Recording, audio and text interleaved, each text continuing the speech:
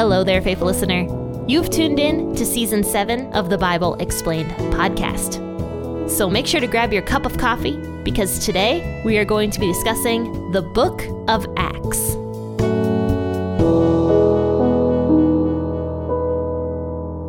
Well, hello there, faithful listeners. I am so excited that you're here to share a cup of coffee with me, or a cup of tea for you crazy tea drinkers, as we discuss Acts chapter 23. And I haven't heard from you guys enough this week, so here's a question I want you all to answer. Do you know a second language? And if so, what is it? I know a tiny, itty-bitty little bit of Dutch. And I actually have a Dutch Bible called Het Boek, the Bible, the book. And I've been practicing reading it, and I can pick out a few words. So here, wait, let me read a little bit of it for you. Marcus 6, verse 1. Daarna vertrok Jesus met zijn discipelen naar Nazareth, de plaats waar hij was opgegroeid. I'm sorry. But it definitely says, after that, trekked Jesus with his disciples to Nazareth, the place where he was opgegroeid. I don't know what opgegroeid means, but yeah. So I can read a little bit of it, and reading the Bible in Dutch has been a huge, huge help in my language skills. So if you guys are trying to learn a language, maybe consider reading the Bible in your target language. That might help you out as it's been helping me. But let's read the Bible in English today. I'm going to be reading Acts chapter 23, verses 12 through 22 out of the WEB version. This is going to be talking about Paul and some more persecutions he is about to face, being stuck in prison in Rome for basically the rest of his life. So let's go ahead and enjoy the reading of God's word together.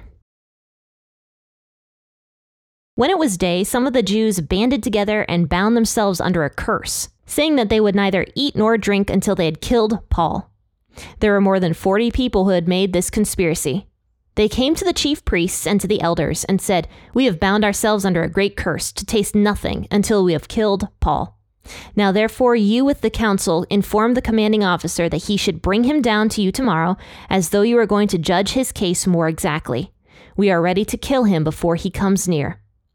But Paul's sister's son heard that they were lying in wait, and he came and entered into the barracks and told Paul. Paul summoned one of the centurions and said, "Bring this young man to the commanding officer, for he has something to tell him." So he took him and brought him to the commanding officer and said, "Paul, the prisoner, summoned me and asked me to bring this young man to you. He has something to tell you." The commanding officer took him by the hand and, going aside, asked him privately, "What is it that you have to tell me?" He said, "The Jews have agreed to ask you to bring Paul down to the council tomorrow, as though intending to inquire somewhat more accurately concerning him. Therefore don't yield to them, for more than 40 men lie in wait for him, and have bound themselves under a curse to neither eat nor drink until they have killed him. Now they are ready, looking for the promise from you." So the commanding officer let the young man go, charging him, "Tell no one that you have revealed these things to me." One of the things I find so interesting, actually, about this portion of scripture is because the night before all of this took place, Jesus had actually visited Paul in prison.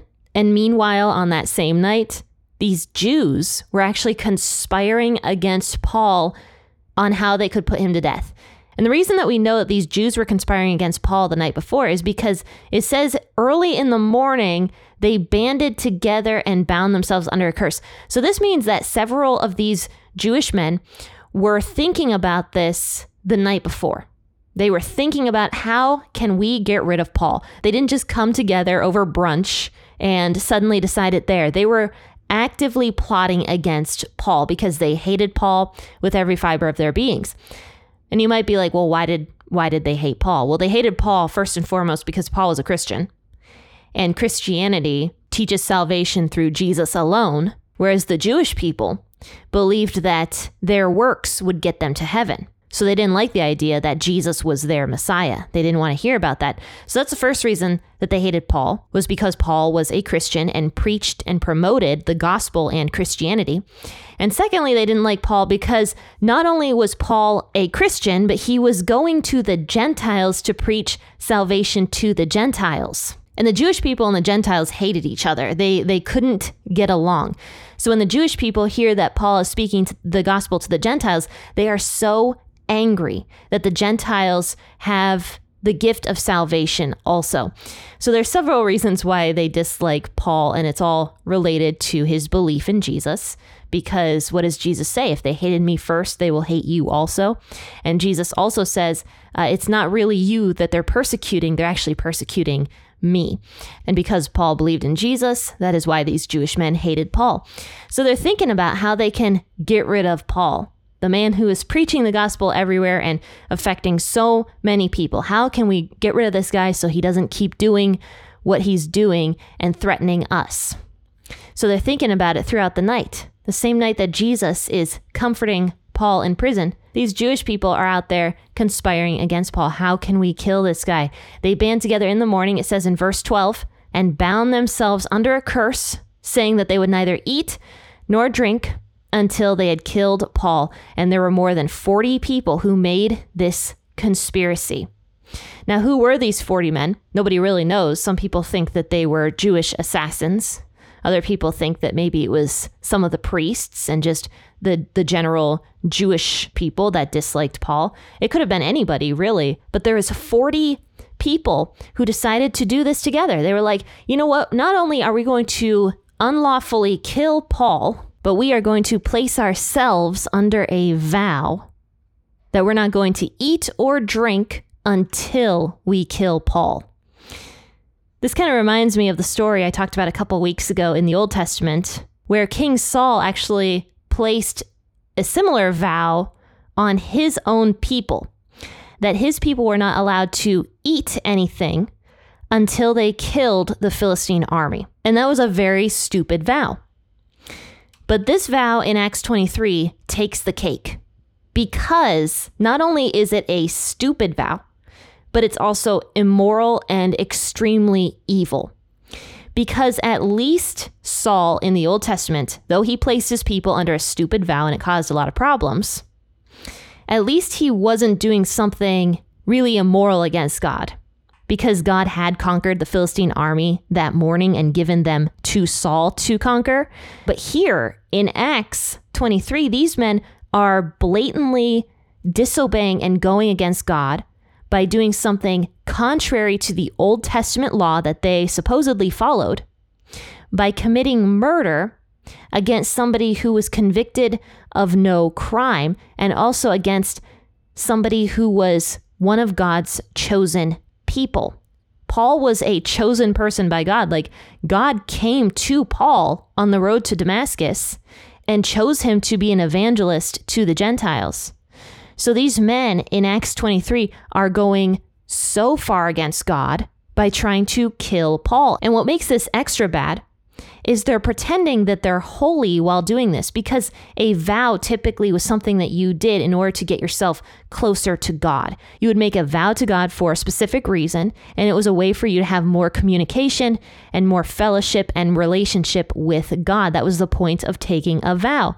And so these men are pretending to be holy by taking out this vow, saying, oh, we're going to place ourselves under a curse. We're not going to eat or drink until we kill Paul. They're pretending to be holy, yet while breaking one of the 10 commandments, one of the most basic commandments in the Old Testament, one of the first commandments God gave his people in the wilderness before the Old Testament law was even written. Thou shalt not commit murder. And there were 40 people who made this conspiracy. So they come to the chief priests and the elders to tell them about this plan of going and killing Paul, and how they have taken out a holy vow against themselves, and they're being so holy. They come to the chief priests and their elders and they're like, "Hey, will you guys help us kill Paul?" And the chief priests and the elders are like rubbing their hands together, like, yeah, we're going to help you kill Paul. What do you want us to do, man? So here's what the assassins, or these Jewish men, say to the elders. Now, therefore, you with the council inform the commanding officer that you should bring Paul down to you tomorrow, as though you were going to judge his case more exactly, and we will be ready to kill him before he comes near. And here's the sad thing about this. The chief priests and the elders were all like, great, let's do it. Because at this point in time, The chief priests and the elders were extremely corrupt. They were very corrupt. They did not regard God's laws as holy. They did not follow God's laws. They did not respect God. They did not respect the Old Testament law. Really, the only people that they respected was themselves. And then they forced other people to respect them as well. So when they hear about this conspiracy, they're plotting right along with these 40 plus men to kill somebody who is innocent. And they're like, yeah, you know what? We will help you with that. We will do it because we don't like Paul either. But it says here that Paul's sister's son, so Paul's nephew, ends up somehow hearing about this. So this is the first time we hear that Paul has a sister. And apparently she lived in Jerusalem, or at least was in town for this particular holiday. Pentecost may still have been going on at this point in time. So she was at least in town, and her family was with her, obviously. And so her son somehow ends up finding out, and he was a young man. So either he heard some gossip somewhere, or maybe he had a job in Jerusalem and heard about it there. Who knows how Paul's nephew found out about this? We do not know. But this was no accident. Paul's nephew was going to find out about this in one way or another because Jesus promised Paul that he was going to go to Rome. So Paul's nephew was going to find out about this, and he did. So he finds out about it, and he immediately runs to tell Paul. And so it says he goes into the barracks and he tells Paul about it. So Paul summoned one of the centurions and said, "Bring this young man to the commanding officer, for he has something to tell him." So the centurion took him and brought him to the commanding officer, verse 18, and said, "Paul the prisoner summoned me and asked me to bring this young man to you. He has something to tell you." Now you might ask, why would this centurion, this Roman centurion, listen to Paul the prisoner? Because that's actually what he calls Paul. He says, "Paul the prisoner brought this young man to you." Why would the centurion listen to Paul? I think for a handful of reasons. First and foremost, Paul is a Roman citizen, don't forget. Commanding officer had actually made a huge mistake when they first met Paul. An illegal mistake, because they bound Paul, not realizing that he was a Roman citizen. They bound him in chains and almost flogged him in order to get information out of him. It wasn't even legal for Paul to be bound in chains. And yet Paul was bound in chains as a Roman citizen. So that's the first reason why I think this centurion listened to Paul, is because Paul was a Roman citizen and they had already made a big mistake by putting Paul in chains to begin with. So it could have been that they were nervous about what Paul might do based upon his Roman citizenship. If he complained about them, they might all lose their jobs for breaking the law. So it could have been that. It could have also been that they got to know Paul over the past couple days and realized that he was an innocent man. Because at first they actually thought that he was like a rioter or a coup starter or a criminal or a terrorist of some sort. And then later they find out that the only reason the Jewish people hated Paul was because of religious differences. So it could be that they just realized that Paul was an innocent man, an innocent Roman individual that was being targeted by his own hometown. So it could have been that as well. It could have also been that they liked Paul because maybe he had just a good demeanor. Maybe he was joyful and unique under terrible circumstances, and they just respected Paul in a way. So there could have been a few things going on as to why this Roman centurion, who typically wouldn't have regarded Jews as anything at all, ended up listening to Paul and taking Paul's nephew to the commanding officer. So the commanding officer actually treats the young boy with a lot of respect and kindness. It says the commanding officer in verse 19 took the young boy by the hand and going inside asked him privately, "What is it that you have to tell me?" So the commanding officer was very gentle to this young boy. We don't know how old he was. It actually says he was a young man, so he was probably a teenager, I would guess. Possibly even younger, because manhood began at like age 12 back in these days. So he could have been even younger than a teenager. So he shows this young boy a lot of kindness and encourages him. because I'm sure it would have been very scary for a young boy or a young man to go and talk to a powerful Roman official. So I think that's partially why this commanding officer was kind to the young boy.